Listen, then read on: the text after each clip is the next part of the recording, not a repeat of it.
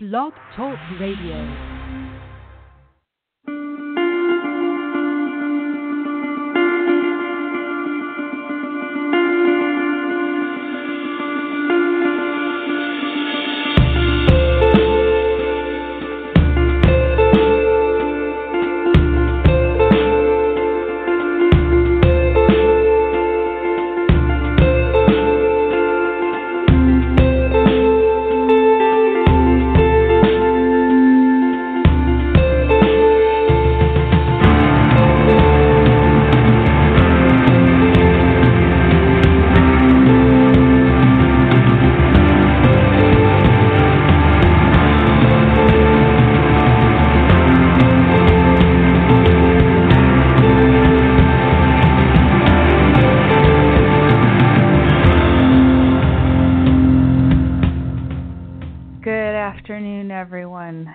I've got all my settings correct because we just got on to Blog Talk at the last minute. This is the January 18th, 2017 edition of Don't Let It Go Unheard, and this is where we discuss news, politics, and culture from the perspective of Ayn Rand's philosophy. Ayn Rand's philosophy of objectivism uniquely upholds the right to the pursuit of your own happiness.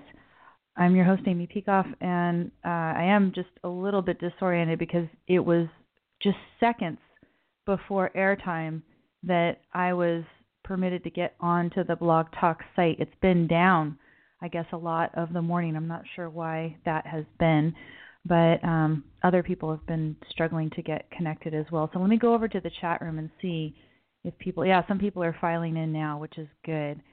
Some people are saying, though, no sound. Maybe you need to refresh.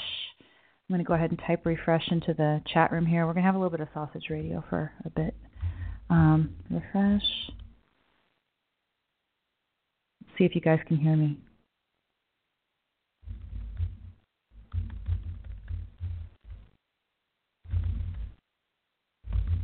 Okay, I'm typing some stuff here. Okay, people are hearing. Yay. So I got into the studio only in the very last second. There was access restricted to the blog. Everyone was getting servers, busy messages and stuff, including me. So, yay, the show is a go. Yeah, that's right. Tim in the chat room says the show is a go. I'm going to have to go ahead and run over to social media. Oh, people are saying that everything is slow on Blog Talk today. I went over on Twitter and I was seeing some messages that, Blog Talk is like, our engineers are working on the problem and everything. And I thought those were current messages. Always check the dateline on everything, on news stories, on tweets and everything else. So these tweets from our engineers are working on the problem were from January 11th. But I know that a lot of people, not just me, were having trouble this morning. So let me go over to the Don't Let It Go Unheard page on Facebook and just let people know that the show is live now. You hear my little beeps in the background from Facebook. The show is live now. Send that out there. Okay, hopefully we're going to be okay. Let me see. James, who I'm hoping is going to be here. Yay, he says he can hear now. Excellent. Good. Yay, I'm responding. James, you're listening, and I'm responding. This is Meta Sausage Radio. Okay, now, where am I in terms of, I've got the chat, and then where's my studio? Did I disconnect from my studio? I probably did. I think I disconnected from my studio. Okay, let me get over here. I think I'm still connected, but let me make sure that that's the case. Am I still connected, you guys? Can you hear me? Are we doing okay? Still connected? Let me know if I'm still connected. I closed a window.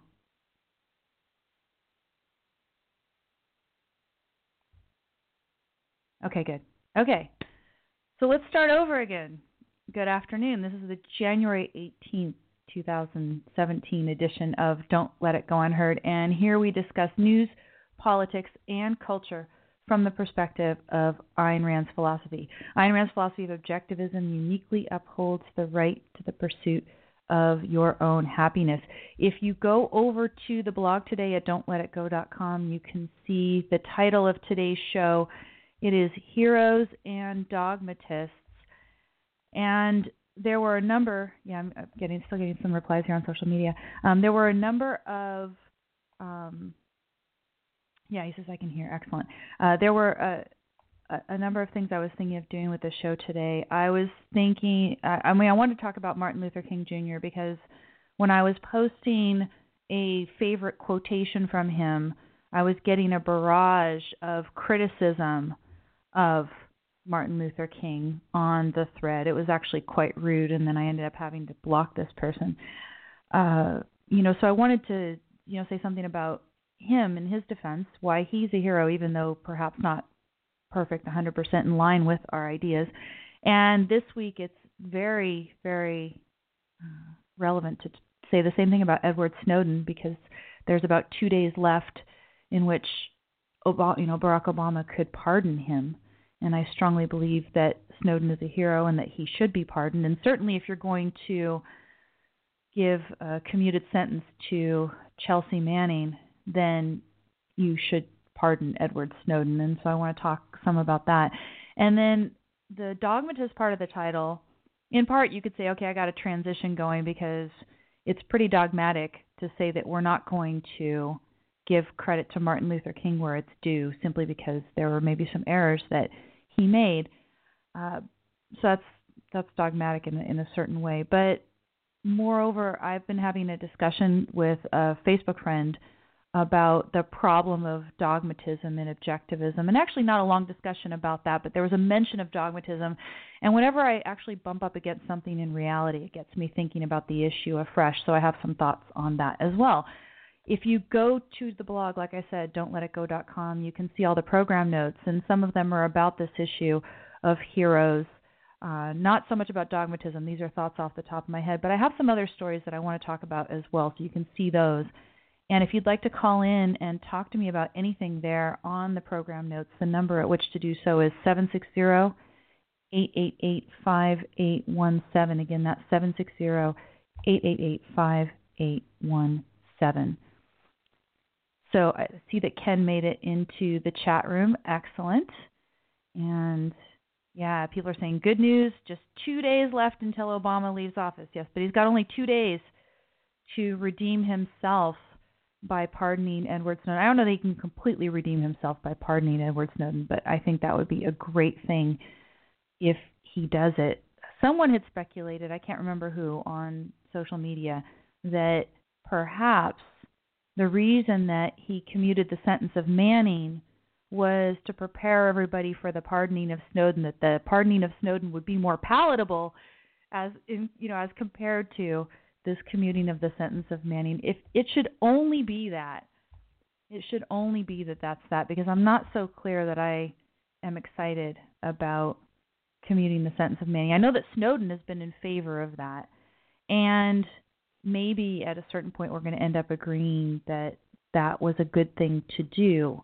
But to me, that's not as clear a case, and I'd be interested to hear your thoughts on that as well. I don't know a whole lot about the case of Chelsea Manning, and if you wanted to offer your thoughts on whether or not that was a good move for him to commute the sentence and leave it so that there's only 4 more months as opposed to having Manning sitting in prison till 2045, I believe was the date.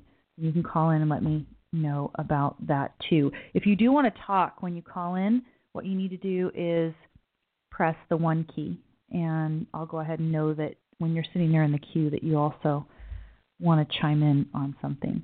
So without further ado, let's go to the blog at don'tletitgo.com. At a certain point, I may have to take a tiny break and run out and get a bottle of water because, like I said, I was struggling with the computer up to the very last second, and all I've got here is half a cup of coffee. I'm probably going to need some water as well. So today is a little bit of sausage radio. So yeah, heroes and dogmatists. Well, let me just give you, and this is my main exposure to Martin Luther King is through his letter from Birmingham jail, which is something that I've been covering for quite a while in my philosophy of law seminar. And I really like it. And he talks about some interesting issues that are great for seminar discussion. One of them, and this is something that I disagree with him on, he actually believes that if there is an unjust law, that you have a moral duty to disobey an unjust law, a moral duty to do that. And whereas I would say in many cases of there being an unjust law that it would be morally acceptable to disobey the law, you would certainly be entitled to do it, and you could decide that that would be something that you want to do. I don't believe that you have a moral duty to disobey. There are so many unjust laws on the book right now. Imagine what it would look like if, right, if you had this moral duty. You'd be going around all day disobeying these laws, and you'd be in jail before you know it, and you'd be unable to do anything to affect change in the law or in society or anything else. So, this idea that you would always have a moral duty, I admire him for disobeying what he saw to be an unjust law, which was the law requiring that he get a permit in order to parade and have a protest. The law on its face actually turned out to be pretty innocuous, but the way that it was applied was in a very racist manner. And so he and his followers went ahead and consciously disobeyed it, and then, of course, took the jail sentence and, made a point with that. But in any event, I disagree with him on that. But the thing that I agree on is, and it's very interesting, he's got this great view of extremism. Let me see if I can get back to it. I'm clicking around on social media because people are still commenting about Blog Talk and whether it's working and stuff. So let me get back to the correct post. I put a link in the program notes to this post on Facebook. It's a publicly available quotation post that you can access. I'm not sure if you can access it if you don't have a Facebook account. Some people still don't want to have Facebook accounts, and I understand that, but there's a lot of good content there that you're missing out on. So if you don't have one, it's probably worth setting one up, even if you're going to only very selectively use it. So here's the quotation that I love on the topic of extremism from Martin Luther King Jr. He says, "Though I was initially disappointed at being categorized as an extremist, as I continued to think about the matter, I gradually gained a measure of satisfaction from the label. Was not Jesus an extremist for love?" And he goes on and quotes from Jesus. He says, "Was not Amos an extremist for justice? Let justice roll down like waters and righteousness like an ever-flowing stream. Was not Paul an extremist for the Christian gospel?" And I'll skip that quote too because I disagree with him extolling Jesus and Paul and what they're saying in these quotations. And then he says about John Bunyan, "I will stay in jail to the end of my days before I make a butchery of my conscience." Abraham Lincoln, he quotes, "This nation cannot survive half slave and half free." Thomas Jefferson, "We hold these truths to be self-evident, that all men are created equal." Again, continuing with King's quotation, he says, "The question is not whether we will be extremists, but what kind of extremists we will be. Will we be extremists for hate or love? Will we be extremists for preservation of injustice or the extension of justice?" In that dramatic scene on Calvary's Hill, 3 men were crucified. We must never forget that all 3 were crucified for the same crime, the crime of extremism. 2 were extremists for immorality and thus fell below their environment. The other, Jesus Christ, was an extremist for love, truth, and goodness, and thereby rose above his environment. Perhaps the South, the nation, and the world are in dire need of creative extremists. End quote. I love this. And nobody ever, cites Martin Luther King Jr. as an advocate of extremism. But whenever extremism is denounced, I always want to throw this in the faces of the liberals out there. It's really excellent. If you go to the Objective Standard, either the Objective Standards page on Facebook, you go to their blog, they have some excellent quotations from Martin Luther King as well. His support of Israel's right to exist. The other person who's been great at digging up quotations from Martin Luther King Jr. is my friend Sonny Lohman. let me see if I can get over to her page, because she had an excellent one this morning, if I recall correctly. She posts a lot, so let me see if I can find it. I have to scroll a little bit here. Yeah, another great MLK quote, she says. And this is actually, this one she found, it was posted by a page on Facebook called History at Our House. I need to look more into History at Our House, but as I understand, it's a really cool supplement to homeschoolers, a great resource for homeschoolers. And they went ahead and offered this quotation from Martin Luther King Jr. So let me go ahead and get that post from them. I should have linked to it as well. It says, oh yeah, man is not for the state is made for man. To deprive man of freedom is to relegate him to the status of a thing rather than elevate him to the status of a person. Man must never be treated as a means to the end of the state, but always as an end within himself. Now, mind you, that is basically some paraphrase and application of Kant. And yeah, it sounds good, treat man as an end in himself, but the way that Kant applied that, it ended up implying that you should sacrifice yourself for other people. That's another topic for another day. We could talk about Kant and the groundwork for the metaphysics of morals, which I used to teach. So here's another excellent quotation from Martin Luther King, and this is in 1947 when he was talking about the purpose of education. The purpose of education. And I'm going to skip some of it, but again, Sunny Lohman, hat tip to her for posting this quotation. I guess she originally got it from Monica Beth on Facebook. Again, be on Facebook. You'll get some good content sometimes. You have to be selective about it, but it's there.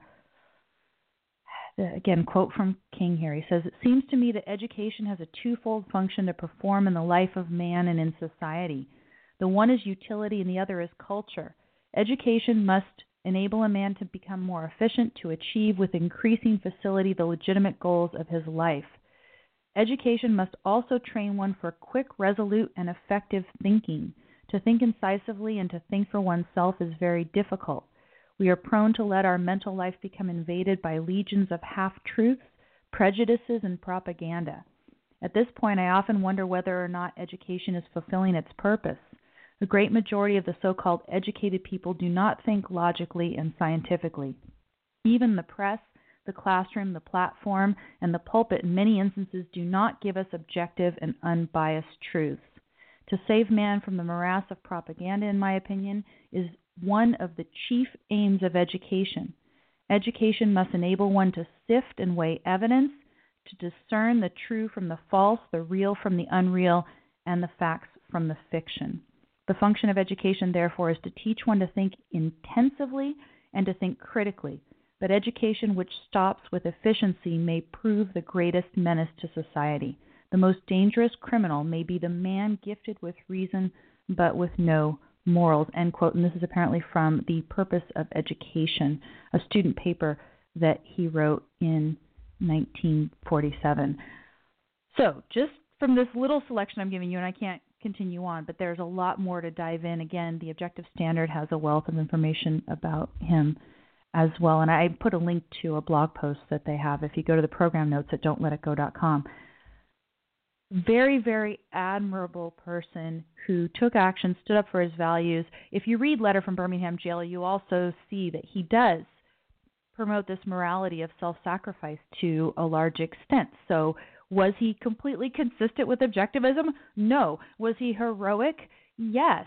And if you think of his context and everything that was available to him and what he did with the resources and the mind that he had, it is heroic. I call him a hero. And yet I, on Monday, post that quotation, that favorite of mine from Martin Luther King, and I posted alongside a graphic that the Objective Standard put there. And all I got was a complaint about mistakes and errors that King had made. So let me go there. Listen to this tone. It says, "Thanks to Mike King, I can't refuse to bake a cake for a wedding I don't approve of. A theological leftist and a political leftist, the worst of both worlds.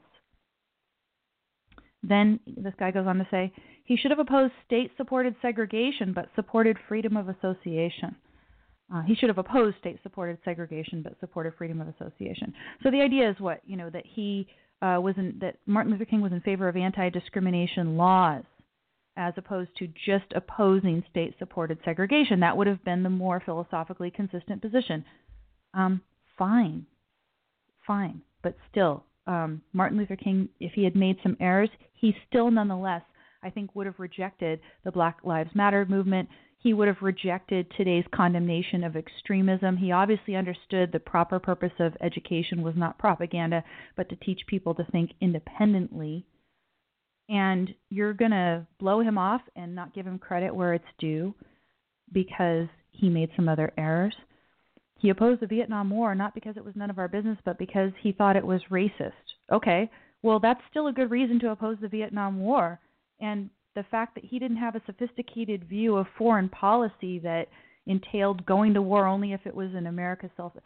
Again, this is ridiculous. I ended up blocking this person, but I ended up blocking him not because of these comments. And I think this is a public post, so if you go to Facebook, you follow me, you can see what this guy was up to.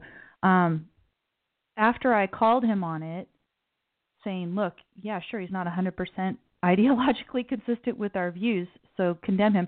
So then he comes back and he says, well, Leonard Peikoff dismissed these other people, and so therefore.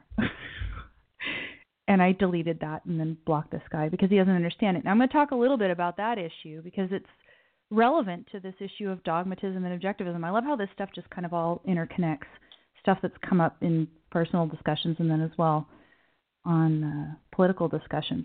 But there's a difference between Leonard Peikoff's dismissal of certain people within objectivism versus our dismissal of Martin Luther King because he happened to make some errors, which is a completely unfair thing. I'm getting a couple messages here. Let me go over to the studio and make sure everything is still connected and good. Yeah, it looks like we're good. Yeah, he took a shot at Leonard, says Corey. He did. And so I went ahead and blocked him because that's my prerogative. It's my wall. Don't go calling me a censor because I block people from my wall on Facebook. It's my wall. Facebook provides it to me. It's my little forum. And if I'm complimenting Martin Luther King, first of all, don't give your critique of Martin Luther King in 6 different comments, which is what this guy did. It's just annoying and silly. Put it all in one, if at least. I'm sure I'll accept some disagreement, some reasoned disagreement. Put it all in one comment. Don't be obnoxious. So already he was being obnoxious. And then he comes in and insults my ex, who I care for, and that's ridiculous. So, no, he was gone. Yeah, so Martin Luther King he was a hero. I'm very happy to have the holiday, and I'm very happy to have an intellectual ally in him on some core issues, even if we don't 100% agree. I think it's a great thing that he's there. Now let me see if I can go back over to the blog. Typically when I'm running the show and the chat room in one browser, and I'm running the blog and all of my articles in another. And that's why I'm apt to make the error of closing the wrong window, because I'm all in one today.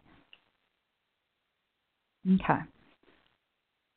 Also, if you go to the blog and you see the links, I've got the link to the Objective Standard blog post talking about, in essence, the essential good of Martin Luther King, that he supports the fundamental principle of America, individualism. And then the Ayn Rand Institute had a post about the birthday of Martin Luther King Jr., just inviting you to consider the issue of racism in general and reminding you of the excellent essay by Ayn Rand on that topic, the topic of racism. So go check that out if you have a chance. Okay, I've got a number of people who are on the switchboard, but again, if you want to talk, you press the 1 button and then you can go ahead and chime in. If not, then I'm going to go ahead and dive into Edward Snowden. Rob says, I keep an eye on Twitter right now in case he pardons Snowden. Yeah, I'm expecting there's a possibility of the pardon of Snowden at any minute. Oh, and they say he's holding one long press conference. Oh, it would be wonderful. It really would be wonderful. I mean, I couldn't totally forgive Obama for all the damage that he's done to the country, but at least if he did one good thing as he was leaving, and if Trump is able to undo some of the damage, I would end up just having a lot better opinion of Obama. I'm very concerned about what Trump is going to do with respect to Snowden. Oh, you said uh-oh. What's the uh-oh, Rob? Is the uh-oh from something else, or is it from Snowden? Go ahead and type out what your uh-oh was about so I can check it out. Okay, we are still connected, so it's not that. I'm interested. He's been rambling on for an hour now? I thought he had his farewell address and then we were done listening to Obama. And this means I'm going to have something I'm going to have to go read and analyze. And he's been rambling for an hour. This is scary. Oh, you've got everything on one computer. Yeah, so you're also a little bit technologically challenged. Anyway, if you can let me know, I'll keep running back and checking the chat room if we do hear anything about Snowden. I want to go ahead and just give my case again for why Snowden would be pardoned. It's at the very last minute. Of course, Obama's in the middle of giving a speech. He's not going to be influenced by me right now. But here I am, the one small voice, giving you just my take on why we should pardon Snowden. There is the Pardon Snowden website. If you have not yet signed the petition, you might be able to have a little bit of an influence by going there and signing the petition. I signed that petition. Sign the letter and urge Obama to pardon Snowden before leaving office. Time is running out. They have a countdown. Fewer than 2 days, fewer than 48 hours left. We got 1 day, 23 hours and some odd until Obama leaves office and can no longer make this right. I've got links to some of the material that I'm just going to be kind of glossing over in a very general way, but if you want to look more for my full case on privacy and Snowden and everything else, then go ahead and go to the blog at don'tletitgo.com. I've got all the links there. Let me pull up the right notebook where I made some notes for today, if I can find it. This is so funny. Yeah, I think I probably put the notebook somewhere as well. Oh my gosh. Okay, you guys, I'm going to be running to get a notebook. I'll be right back. Bye. This is funny.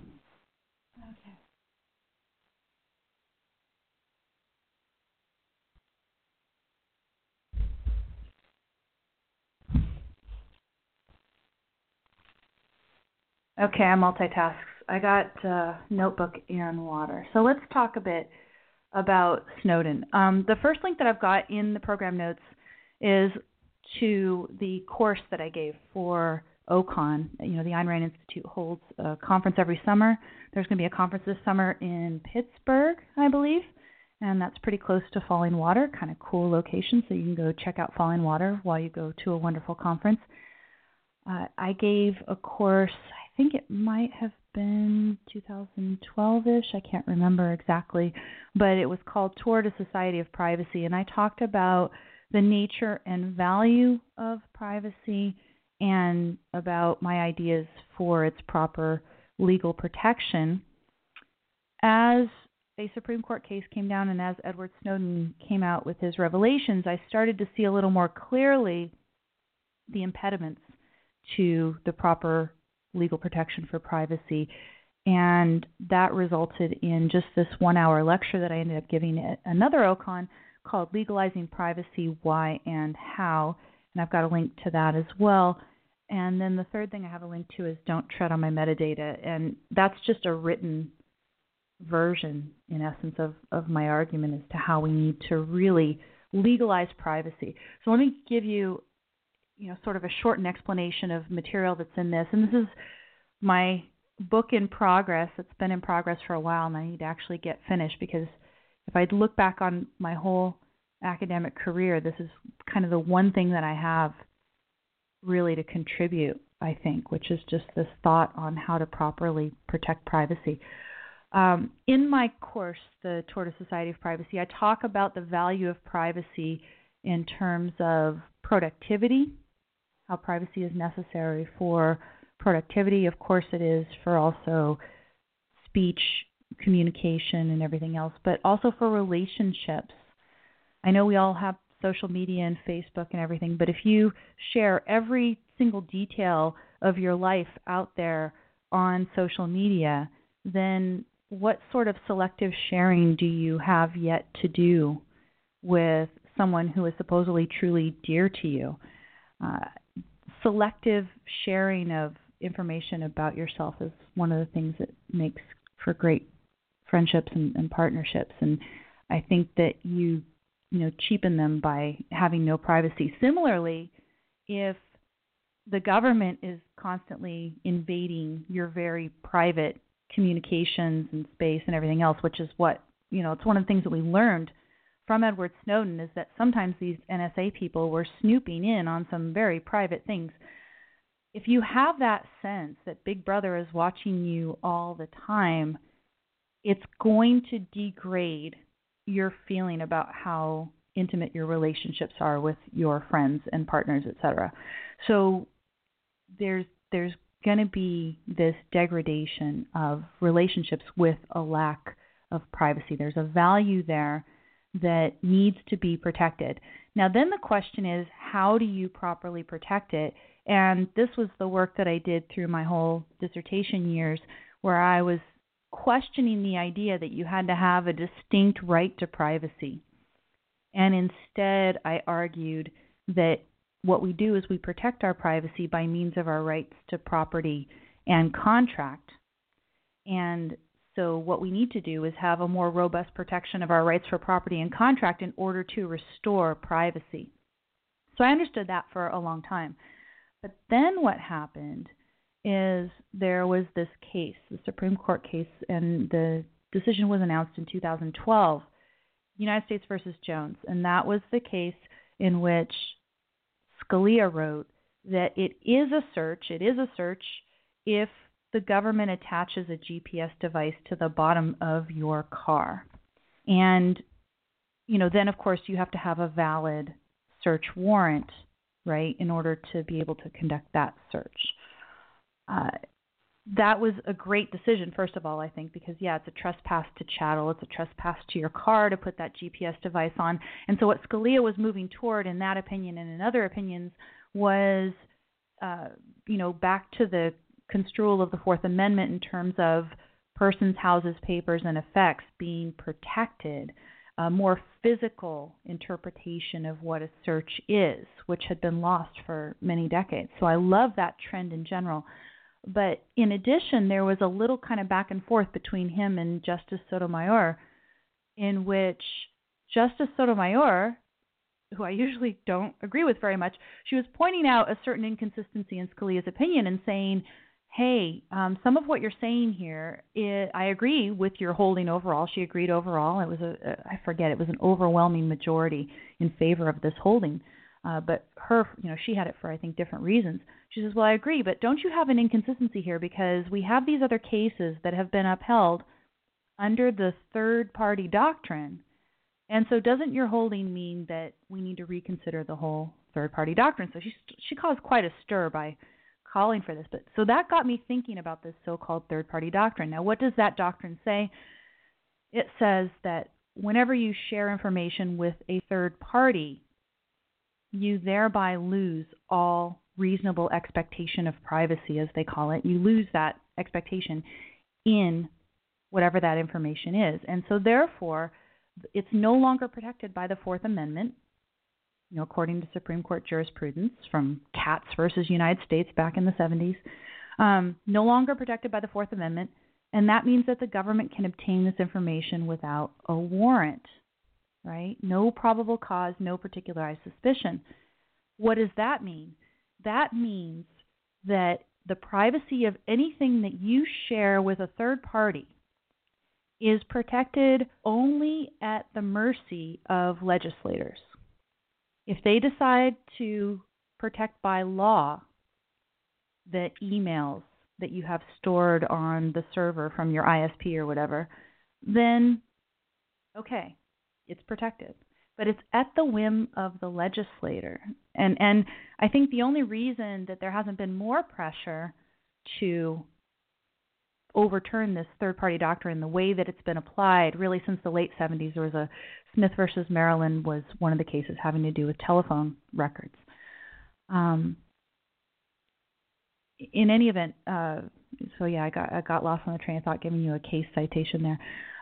So the only reason that there hasn't been more pressure to overturn this doctrine, I think, is because legislation has protected us to some extent. But what Edward Snowden pointed out is that since the Patriot Act, 2001, after 9/11, there has not been adequate protection for enough of the information about us. The government has, under the Patriot Act, under the guise of it, done all sorts of things that if we knew about it and if we had evidence of it, Snowden thought, we would be horrified. And he was right. When all these revelations came out about all of our telephone records being collected in bulk, everything that Verizon, all the service that Verizon provided for all of its customers, all that metadata routinely being turned over to the government without any probable cause, without any particularized suspicion, this is horrifying to people. Same with the PRISM program and everything else, right? But it turns out, because of the third-party doctrine and because plausibly you can interpret legislation to make that legal, then there's a color of legality to all of this, right? That's what's there. And so for me, Edward Snowden's revelations was kind of the last piece of the puzzle to say, look, we have to overturn this third-party doctrine. It cannot be the case that simply because you share information with a third party, therefore there is no longer any Fourth Amendment protection for it. Don't you have a contract with that third party that you're sharing the information for only a certain purpose? I share information with Facebook or other service providers only for a limited purpose, and that doesn't mean that I should therefore give up all rights with respect to a search based on probable cause, particularized suspicion, etc. Why do I use the slogan legalize privacy? Because if you consider that issue of the third-party doctrine in conjunction with the fact that today so much of our life is conducted by means of sharing information with third parties, whether it be online or with our banks or all sorts of other examples that I've talked about in some of my lectures and writings. Today, you cannot have privacy consistent with a third-party doctrine, existing. There's no way today to have it. Now, when our society wasn't so technologically advanced and you weren't routinely and all day long sharing information with third parties to the extent that we do today, then yeah, privacy, you could say it was still legal, even though that third-party doctrine existed on the books. But today, especially with that interpretation of the third-party doctrine that seems to still be being upheld, we just don't. We don't have legalized privacy. So that's why I say we need to legalize privacy. We need to get rid of the third-party doctrine. Edward Snowden has played an indispensable role in the quest to legalize privacy. What he's done, I think, is necessary. Of course, it's not sufficient because all we've seen so far is legislation that has protected our privacy a little bit. But, again, I don't want to be at the whim of the legislatures. I covered a story just last week, I believe, in which they're saying that they're reintroducing legislation according to which the email that's stored on a server for longer than 180 days would also be protected by a warrant requirement. That's good. It should be the case. But this should be a matter of constitutional law. This should not be a matter of legislation, in my opinion. And what do we need in order to overturn the third-party doctrine? We need to have standing. We need to have standing to challenge this in court. And what Edward Snowden and his attorney have very aptly explained in various videos that you've seen out there, if you still have a doubt about Snowden and you haven't done it yet, I urge you to watch the Periscope.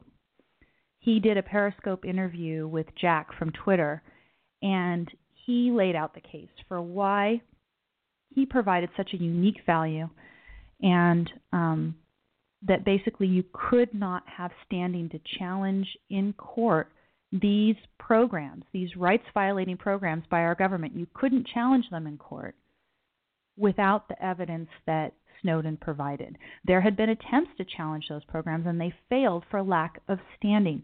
You need to be able to show that you yourself are a party who was damaged, and you couldn't do that without proof that these programs were doing this bulk metadata collection. So that's it in a nutshell. He provided this indispensable tool for challenging them in the courts of law, and we need to challenge them in the court, and we need to bring it all the way to the Supreme Court, and we need to have the Supreme Court actually overturn this third-party doctrine. Without Scalia on the court, I don't know what the prospects are for that. I don't know enough about Donald Trump's picks and what they're likely to do. I know that Sotomayor had indicated a willingness to reconsider the third-party doctrine, but then later sounded not quite so excited about it, and so I don't know where she would stand, but I would hope that she would carry on the tradition. So, Snowden, is he perfect?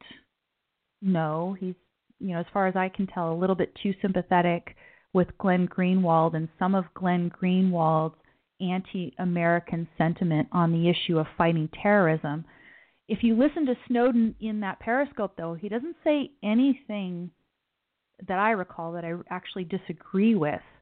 Sometimes there's a little bit of emphasis that I just wonder. But, he points out the fact that none of these programs that, these rights-violating, these horrible programs that our government has been conducting, they're just indiscriminately collecting data about you, this metadata, and putting it in these huge databases, right, Big Brother style. None of these have been effective in preventing terrorism. In fact, we're seeing terrorists, we just saw most recently in Florida, is the one that I recall most recently. Somehow these keep happening, even though these programs still exist. Yeah, they've been modified a little bit under Obama, but there has not been enough curtailment of this bulk data collection, in my opinion. There's still a lot more work to do. And Snowden lays out the case for why what he did was indispensable for challenging these programs, and the fact that these programs, practically speaking, have not achieved the goal that supposedly they're aimed toward, which is protecting us from terrorism, preventing terrorist acts. Yeah, Robert in the chat room says that Snowden should have been a much easier pardon decision. Yeah. Instead, he says that the president is wasting time justifying the Manning pardon. This is really, really ridiculous. Now, James is sitting here in the chat room. He says, Snowden revealed that the U.S. government was spying on all of us, and we might not have known otherwise. He says, Manning was in the military and revealed diplomatic cables that did not reveal a whole new problem, just endangered soldiers. That has been my impression, James, from the little bit that I've known. And, again, maybe the things that Manning was exposing were things that our government was doing wrong. But a lot of times what we're doing wrong in foreign policy isn't as cut and dried, in my view, as how wrong these bulk data collection programs were. These bulk data collection programs are a clear violation of our rights. They should not be legal. The Fourth Amendment should not hold them legal. By the way, I'll give you a little bit of an error theory about this. In academics, we call it, what's the error theory? How did they get this to this place? The reason that we have the third-party doctrine is actually a decent reason. It is that what we wanted to be able to do was, and I'm giving you kind of a pragmatic gloss on it, but it is right, and I'll explain why in a minute. Imagine you've got Tony Soprano with his criminal endeavors. And, you remember the scenes from the episodes of The Sopranos. He'd go down into that basement or whatever, and he'd talk with the people, and they'd talk about whatever illegal thing they were about to do. They're always going to kill somebody in some gory, horrible way that I can't watch. But, they're talking about their stuff. And imagine one of those is a government informant. It is a good thing for that government informant who gets the information from Soprano to be able to go ahead and turn that over to law enforcement and not have that be deemed a search, right? They're Soprano. He's willingly sharing this information with this guy, and that guy just goes over and turns government informant. Now, that's how the third-party doctrine arose. It said, look, Soprano told him he doesn't have a reasonable expectation of privacy in the stuff that he told this guy while he's making his criminal plans. And so therefore, that guy is able to go and share it with the government, right? Soprano's sharing it knowing that this person could go tell somebody else. So how do I treat that case, right? Because on the one hand, I think it's very wrong that the government can just go to Facebook and get all our information without a warrant.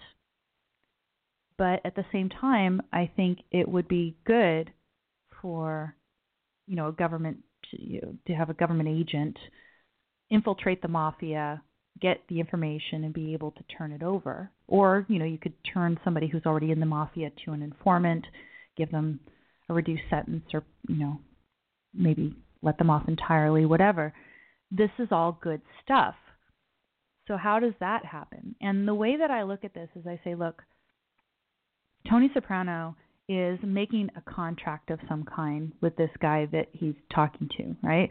He wouldn't be telling him anything unless he needed him to help carry out the task, right? So what they're doing is they're plotting whatever their criminal activity is. They're agreeing, you do this and I'll do that. And as part of their agreement, they're agreeing not to tell anybody about it as well. They're agreeing to keep it private. And so the way I would analyze that situation is what they're doing is they're making an illegal contract. They're making a contract that the object of the contract is violate the rights of somebody else. And so that contract should not be upheld, including any privacy promises that they're making about keeping this information private.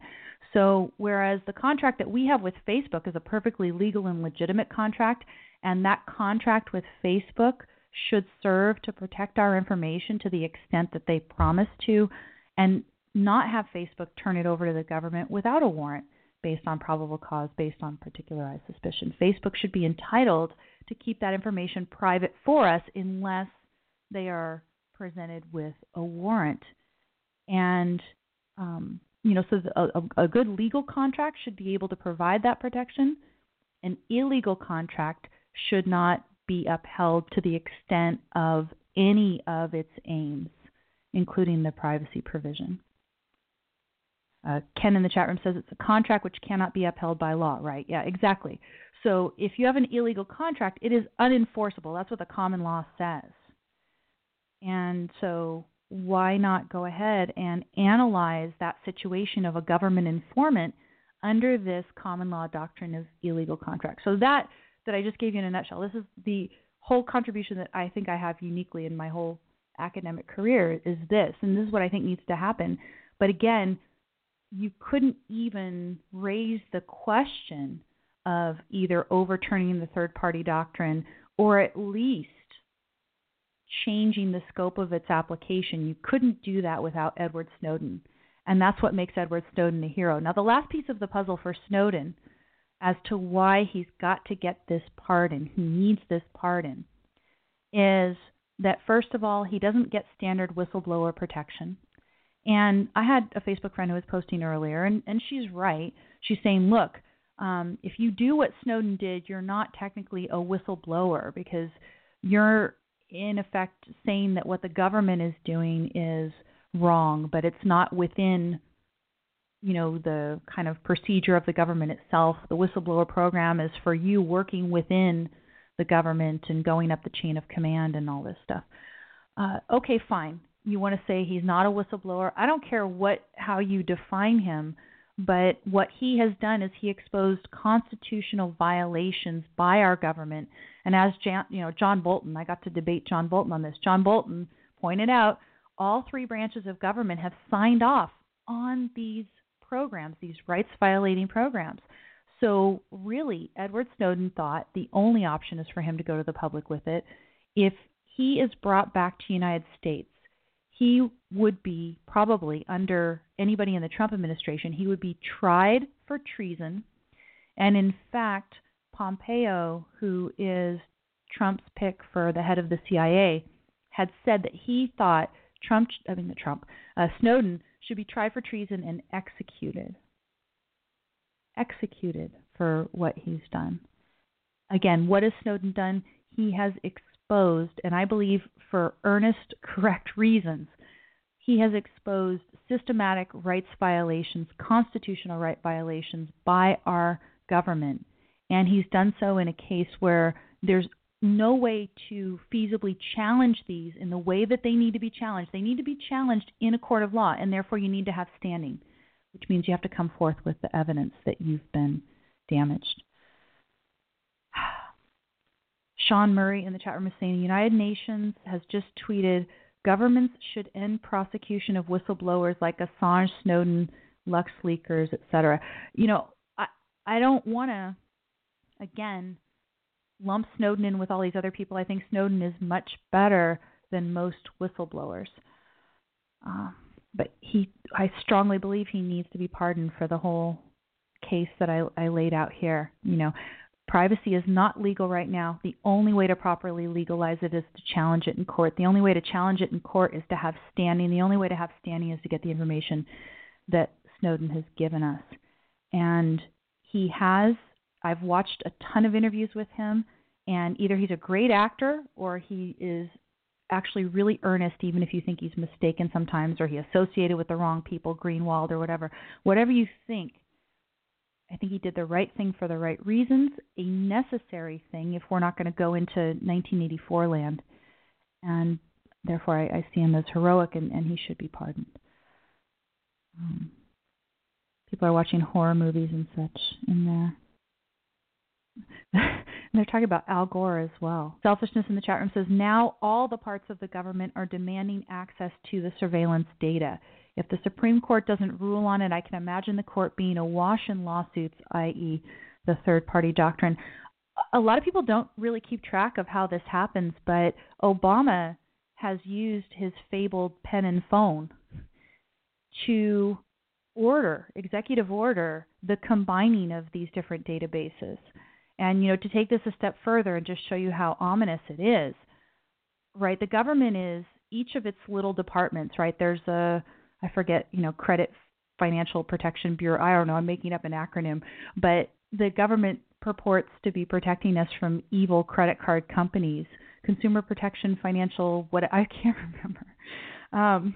There's so many acronyms. But they purport to be protecting us from these credit card companies. And so they collect all this financial information about us and our credit cards and our spending habits and everything in one place. And then they're collecting other information about our health because of Obamacare and everything. Obamacare, in part, in one of the most alarming parts of it, is allowing the government to collect a whole bunch of health data about us. And that is truly horrific. And then there's all these other ways in which the government is collecting information about us. There's, of course, the database about, background checks for guns and everything else. And Obama, after the Sandy Hook thing, gave an executive order, pen and phone, and ordered the combining of various of these databases to collect more information about you.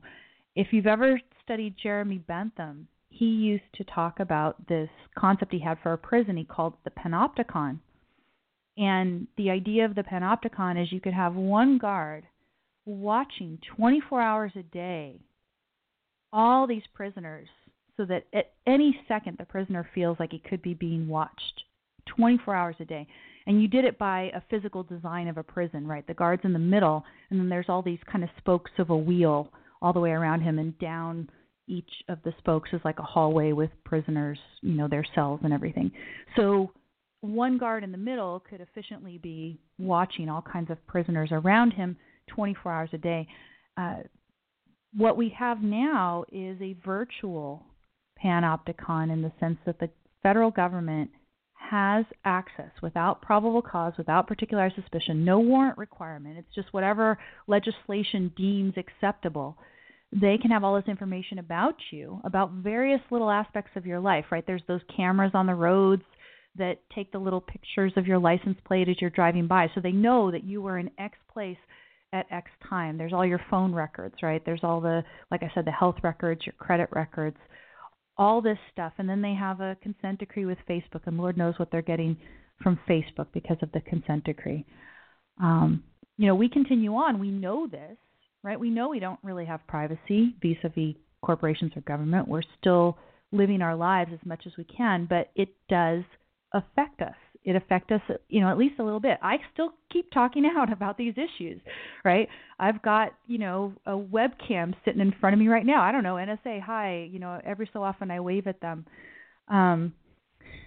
You don't know, right, that if they're watching you at any given time. It really could happen. Edward Snowden talked about the fact that it could. I'm very outspoken about this. Oh, well, it could be. But you keep on, right? You keep on because it's the right thing to do. It doesn't mean you're not affected by it. The fact that we are still out there trying to live our lives as best we can doesn't mean that it's not affecting you. If you go look at my little attack watch as the case study about 4 stops thinking, it's the same issue with privacy. To the extent that you know that there's a privacy issue, those values that are centered on privacy are impacted in your life. Even if you resolve, you're just going to go ahead and keep living your life, even though this happens. And you're maybe going to make little modifications here and there to enhance your privacy vis-a-vis the NSA or anybody else. You're still affected to some extent. The values in your life are still affected to some extent. So, again, that's probably the most passionate and complete case I can give for why we've got to give Snowden a pardon, because he is giving us a necessary piece to the puzzle to legalizing privacy. Corey in the chat room says, "Give him the finger." Okay, I just gave him the webcam the finger. So if anybody at the NSA is watching, yeah, I just did that. Snowden was guilty of watching the watchers. What I like is on Twitter, Snowden, as far as I know, he still follows only one account, and it's the NSA, which is pretty funny. It's exactly perfect. Herman the German, he knows when you are sleeping, he knows when you're awake. NSA Employee of the Year. Yeah, pretty much. That's pretty much what it is. Let me go back over to, I've got a number of people on the switchboard. I have nobody, as far as I know, the one button. So let me know if you do want to talk. Go ahead and press the one key if you want to chime in on this. I'm open to discussion on any of what I've just done. I've just given you this long tirade, but it's, I guess, my last gasp about pleading for Snowden to get a pardon. Like I said, if you want to look at more, I think I've given you a pretty good summary overview of my view on privacy, but there's more depth in those sources that I link at the blog, and it's don'tletitgo.com for the program notes. I've got a few other stories to talk about before we go. One is New York Times trots out today, conveniently. New York Times, love and hate, right? I'm happy to have them on board as a critic to hold Trump's feet to the fire for the next 4 years. At the same time, you look at stuff and it's just so predictable. And every so often, if you follow me on Facebook, I'll give you a little snapshot about what they're doing with their headlines, and it's a little bit propaganda-ish there. But what do they put out just a couple days before Trump's inauguration? And we know that Trump's inauguration probably means that so-called climate change policy in the United States is going to change dramatically in favor of freeing up energy markets. So what does the New York Times put out there today as one of the top headlines? Earth sets a temperature record for the 3rd straight year. And they try to show you, it's been one of the hottest years on record, and oh my gosh, climate change is so horrible. We have to do something soon. Don't let Trump take away the EPA and all that regulation. Oh, it's so evil to use fossil fuels, right? I'm not even reading it. I'm just going on knowing exactly what they're doing. This article, again, I don't know, go in and nitpick their statistics and their data if you want to. Again, I really like Alex Epstein's methodology for arguing about this stuff. He looks at this and he says, okay, so, the old Peter Gabriel album title, so, the fact that it's warmer does not mean, first of all, that it's a catastrophe. Everyone's out there catastrophizing. It's so horrible that we're changing the climate and that things are warming and everything else. No, that's not necessarily catastrophic. And then the other thing is, what is it that you're proposing to do to supposedly combat climate change? The thing that you're proposing to do is going to destroy human life on this planet as we know it now, or even as we could say it might be and ought to be.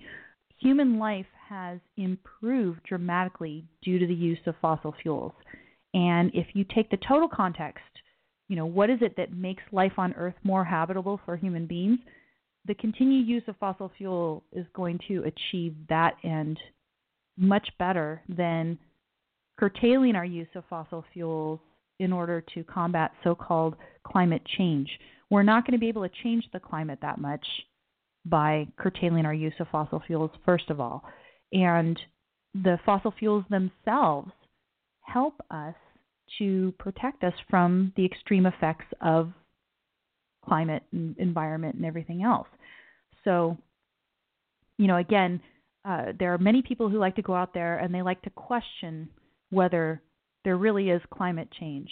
My approach is to follow the research that Alex has laid out in his book, Moral Case for Fossil Fuels, and to say, okay, yeah, maybe there's some climate change, but A, the results of that climate change are not as catastrophic as everybody is saying. The doom and gloom just has not happened. These predictions have not come true. All of these, predictions of catastrophe. But at the same time, look at what it is that these people are calling for. And just to give you one little example of the sorts of things that these so-called climate change fanatics are calling for, I've got an article from Stephanie Gutman, and it is, U.S. is going to lease the Atlantic Ocean for offshore wind farm off of Kitty Hawk, North Carolina. An offshore wind farm paid for with your tax dollars. This is something that our outgoing president, Barack Obama, has set in motion. A federal agency said Tuesday it is offering 191 square miles in the Atlantic Ocean for a commercial lease to develop an offshore wind farm off Kitty Hawk. The announcement by the U.S. Bureau of Ocean Energy Management, marks more than 6 years of research and analysis for developing an industrial-scale wind farm off North Carolina's coastline.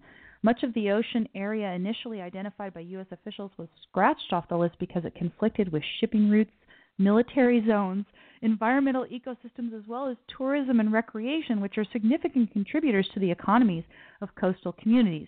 But nonetheless, now they're saying, just screw all that, right?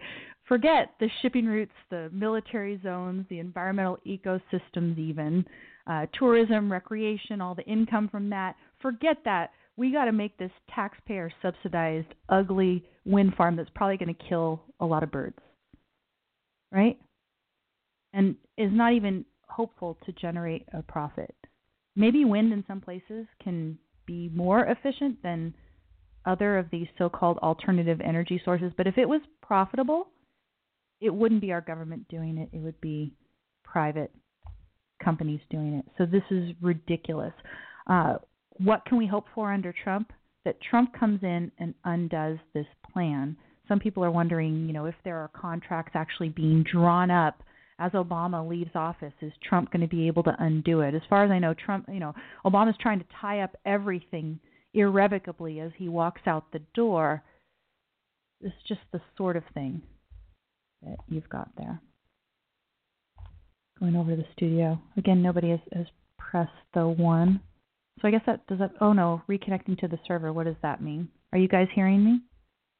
I hope you guys are hearing me. Reconnecting to the server. Let me go ahead and hit refresh on my chat room. Oh no, server is too busy. Okay, I have a question icon. Server is too busy for my chat. I don't have my chat up. Let me see if I'm going to get my chat. I do have somebody who actually called in though and wants to talk, so that's good. Hi, you're on the air. Who's this? This is Jim. Yay! Jim Valiant. Yes. Can you hear me? Yes, I can hear you. Can you hear me? Yes, I can. But the chat crashed okay, for me too. Okay. So, but we're here, and hopefully people can hear us. And if they can't, Right. I'm hoping that Blog Talk is at least recording us. Oh God. on the premise that all of this is happening. Right. Did I make my whole defense of Snowden's pardon, I think, clear enough? I think I did. It was utterly brilliant. In fact, your discussion of the third-party doctrine is the best I know of, period. You're absolutely right. It's strange to me that the presence of a third party should make a conversation no longer private. If the third party is agreeing in a legal agreement, as you point out, that's the important distinction, to also be part of the private conversation, how does that take away the privacy that I expect or anyone should be able to expect? That's just nonsense. And if the provider, like a phone company or Facebook or Twitter or whoever the heck it is, agrees and offers privacy as part of the deal, then that doesn't vitiate the privacy at all, so long as the contract for the private communication is itself for a legal purpose, as you point out. And so I not only think you're right, you're the best on the subject that I've ever heard. Well, and I'm the total outlier in all of the scholars, but that's not really surprising, and you know that from your own work that being. Although we're going to talk about your book on a different show, but I'm gathering that there's some scholars in your field that are coming around to your point of view, which I think is awesome. But we'll talk about that. Did you call to talk more about the Snowden pardon thing, or did you call to talk about the dogmatism, which I do have to get to? You had said that you had a particular interest in the topic of dogmatism, yes or no? I do, and it really relates to what you began the show with. When we consider someone like Snowden, to put it together with the dogmatism issue, the question is not whether Snowden himself is an objectivist or perfect in our eyes. The question is, has the person significantly moved the ball forward? Thomas Jefferson, Abraham Lincoln, well, let's go all the way back, Aristotle and Thomas Aquinas. Yes. None of those guys were perfect. All of them made errors. But all of them were heroes because they significantly moved human progress forward, and are heroes in my mind for that reason. In 1963, Martin Luther King delivered his famous speech on the steps of the Lincoln Memorial, and I Have a Dream. And it was that same summer that Ayn Rand herself published her article on racism. I think it was September of '63 in the Objectivist newsletter. So Rand herself was addressing the issue at the very same time, in effect, that Martin Luther King was. And while it's true that the 1964 Civil Rights Act did go too far, it made private discrimination a crime, unlawful in effect, and certainly for public accommodations they could no longer lawfully discriminate, which is in my view wrong. But it's not as though there was much of a period in American history where we didn't have a form of legal discrimination based on race. We went from allowing Jim Crow in many places to then saying, well, no, we went to the other direction. No, now you cannot discriminate, which is in effect a form of discrimination. So racism is something that our government has always struggled with. Martin Luther King, I think, while he made certain errors, did help move the ball forward. If you look at the just public opinion polls on race or racial intermarriage during the course of our lifetimes, the civil rights movement had a positive effect in that regard. And while, of course, we have to be clear and consistent about our opposition to those bad aspects of the 1964 Civil Rights Act, which Martin Luther King certainly was a major promoter of, nonetheless, I think we have to judge individuals in their context, whether that's Thomas Jefferson or Aristotle, who I think most objectivists would agree are heroes. Yes, exactly. And I mean, Thomas Jefferson, slaveholder, blah, blah, right? Right. But, so There are a number of ways that we can criticize. To me, I found it ironic that I was getting attacked for complimenting and just, basically, promoting Martin Luther King's idea about extremism and stuff. And it was by someone who himself is one of the people who always accuse objectivists of being dogmatic. So to me, it's like, why did he come that way and do that? There's an, this Trump election to me has stirred up so much weirdness within the so-called either objectivist movement or, the followers of Ayn Rand, all the various shades of followers of Ayn Rand, the kind of interplay between them and the infighting and everything else that's just been brought out a lot more in the wake of this election from Trump, and in part because they see that there's a lot at stake right now. Things are, conditions out there are pretty bad in a lot of sectors, and from, looking at it from a lot of aspects in the culture and in government and everything else. But nonetheless, I just think that so much of this is just unwarranted. Why can't I just go out there and admire Martin Luther King for a lot of the great things that he did? Obviously, the context is that I disagree with anti-discrimination laws, affirmative action laws, et cetera. Well, there obviously was still a horrific racism problem in America. He was killed for his beliefs by a racist. Yeah. That kind of right there, I have to just admire anyone who would risk his life, as he clearly did, in order to fight something that was clearly evil, racism. And to use the move the ball principle forward in American history, America did have slavery, horrific slavery, and then Jim Crow. The Bill of Rights did not get applied to the states except slowly and piecemeal across the 20th century. People were still going to jail for their free expression of their beliefs around the time of World War I in this country. Wow. And so the question really is, does Trump represent a step forward or a step back? Now, in my view, he is a step back for the Republican Party and for the country, just as Obama represented a step back. We have, unfortunately, been heading in the wrong direction in the most recent years. Right. Nonetheless, so long as, given the context, the terrible context we're in, so long as someone recognized the problems of a Hillary Clinton or Donald Trump or Gary Johnson, I myself was pretty forgiving about who they were actually ending up voting for, because I can easily see the problems with each. Right. When it comes to Donald Trump, I really do not understand why people were drawing such gigantic red lines in the sand, unless they were thinking that Hillary Clinton was a saint or Donald Trump was a saint. Right. Those are patently irrational positions in my view. But no, exactly. But so long as they recognize the problem, and given the huge unknowns that Trump represents, it was really a hard call.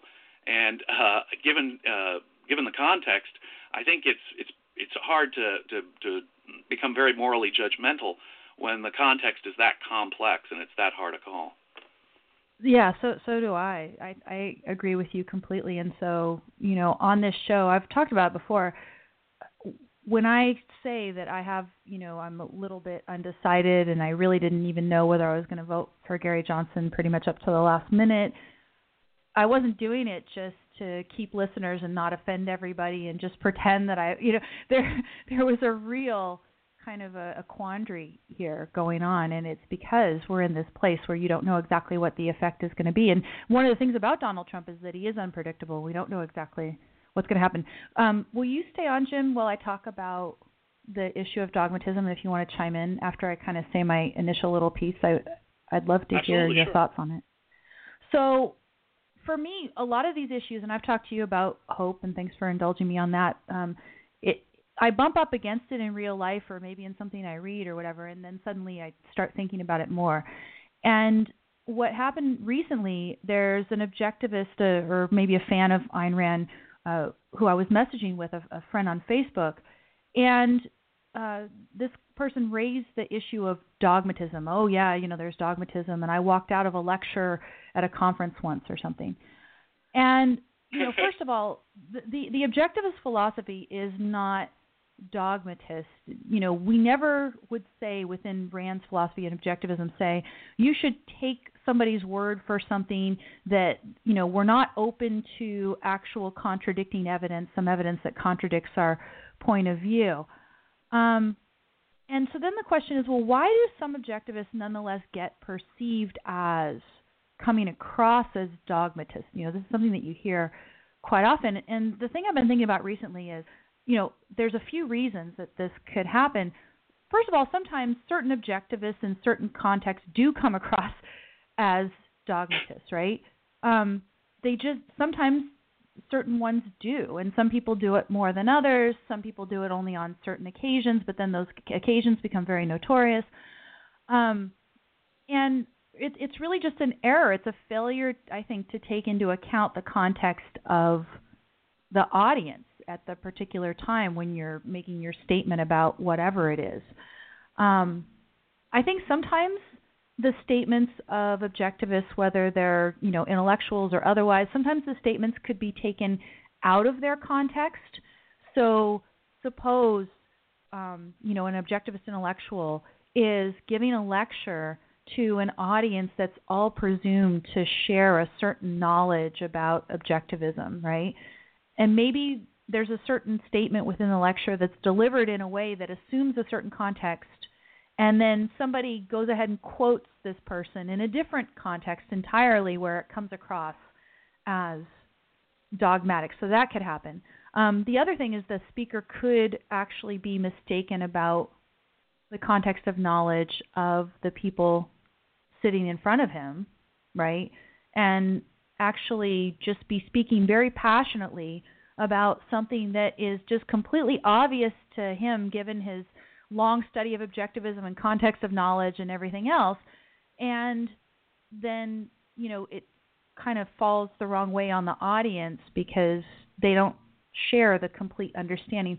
Rand used to talk about the idea that you should have a truck-like reality understanding of the philosophy, right?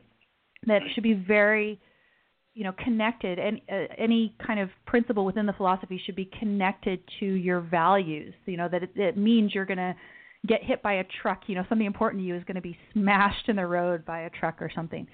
I think that some people who have been studying the philosophy and applying it earnestly for decades could have a very vivid understanding of why something is the case and get kind of very passionately involved in explaining a position on a particular issue, and maybe for the briefest second sort of forget that the audience doesn't share the context, right?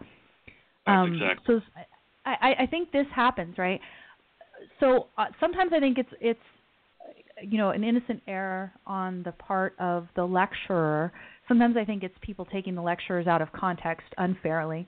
But I also think it's the audience doesn't understand this idea that you've got in front of you sometimes a speaker who really knows his stuff and is really passionate about this, and maybe in this particular instance is not making his case clearly from top to bottom. You don't understand why he holds the particular position that he does so passionately, that he's delivering the pronouncement on the issue the way that he is.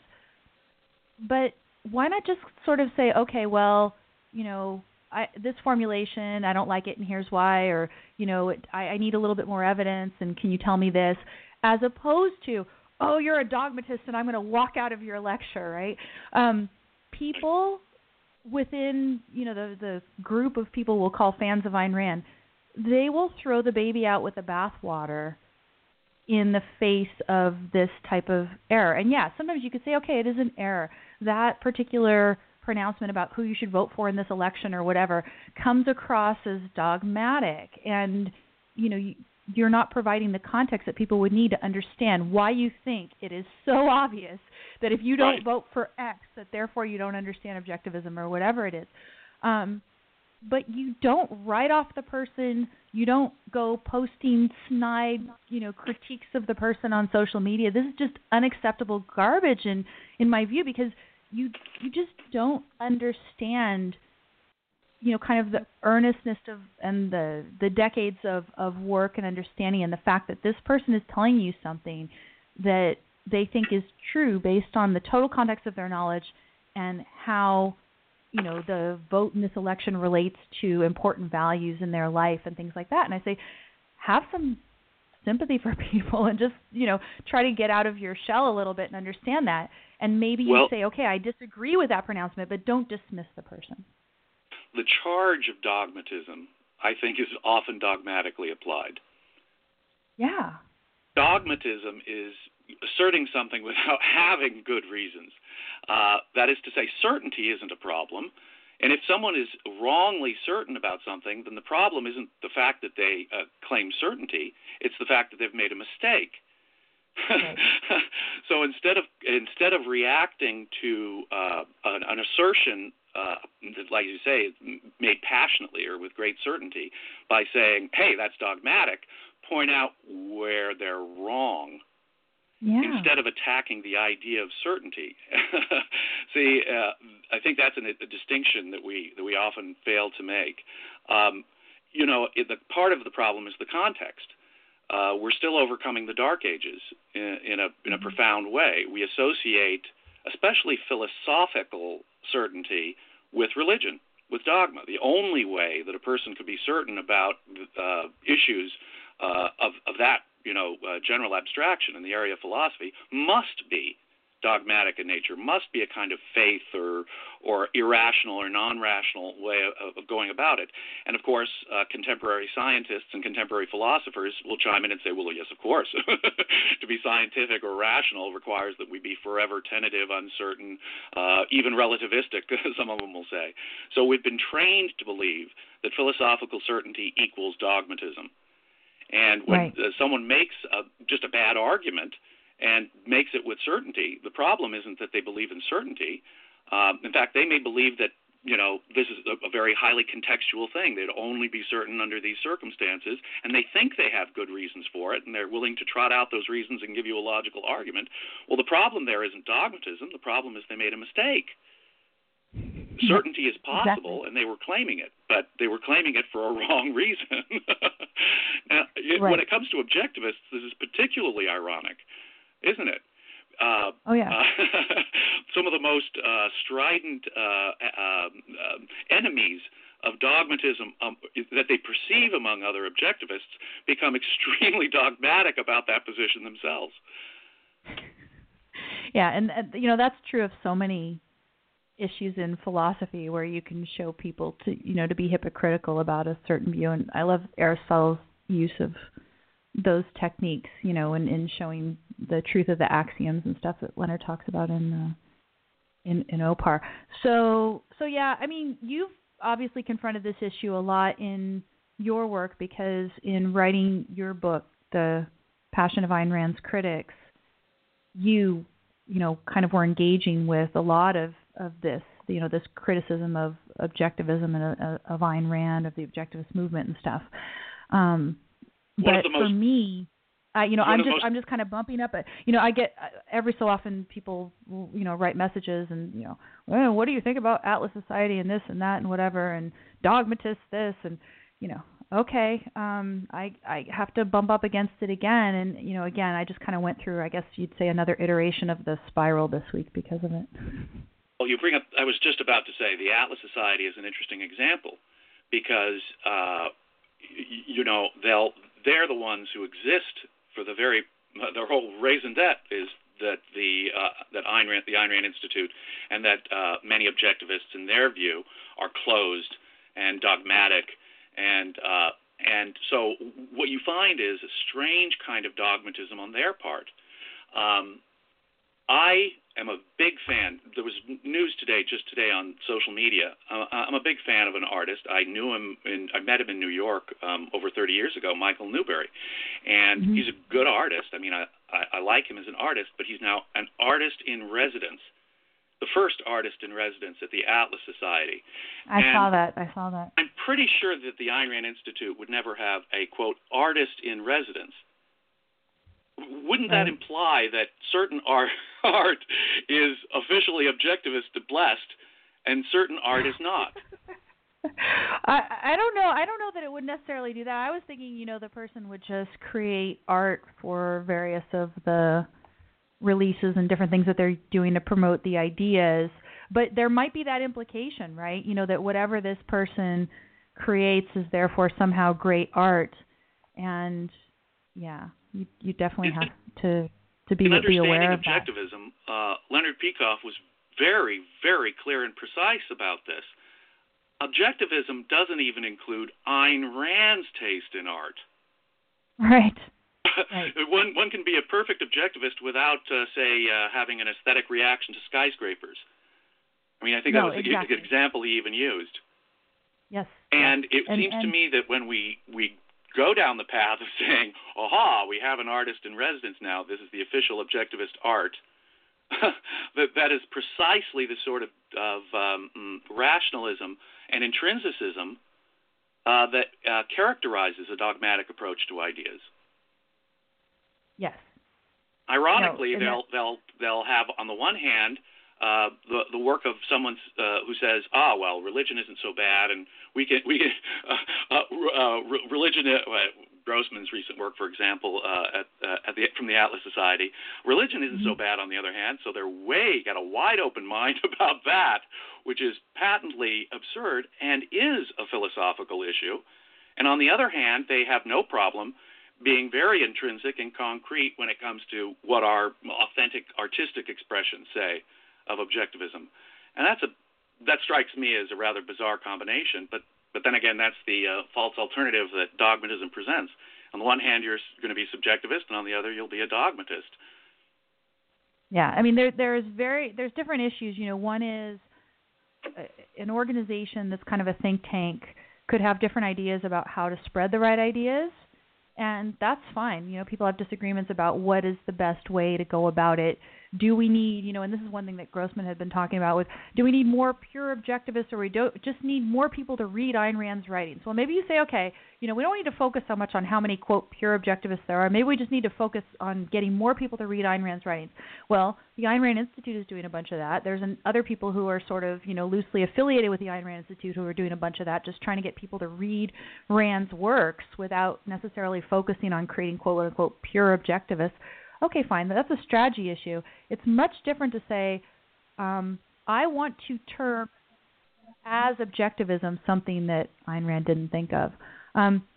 James, I'm going to be running out of time here in a second. Do you want to have the last word? No. Thank you. This wonderful show once more, Amy, really. Thank you very much for helping me brainstorm a little bit about it this morning. I appreciate your help. So we'll talk again soon. So everybody, if you want to continue the discussion, go to the blog at don'tletitgo.com. There are some stories I wasn't able to get to over there, so I'll have to carry them over into the next week. The one thing I did want to say is I've got a link about DeVos.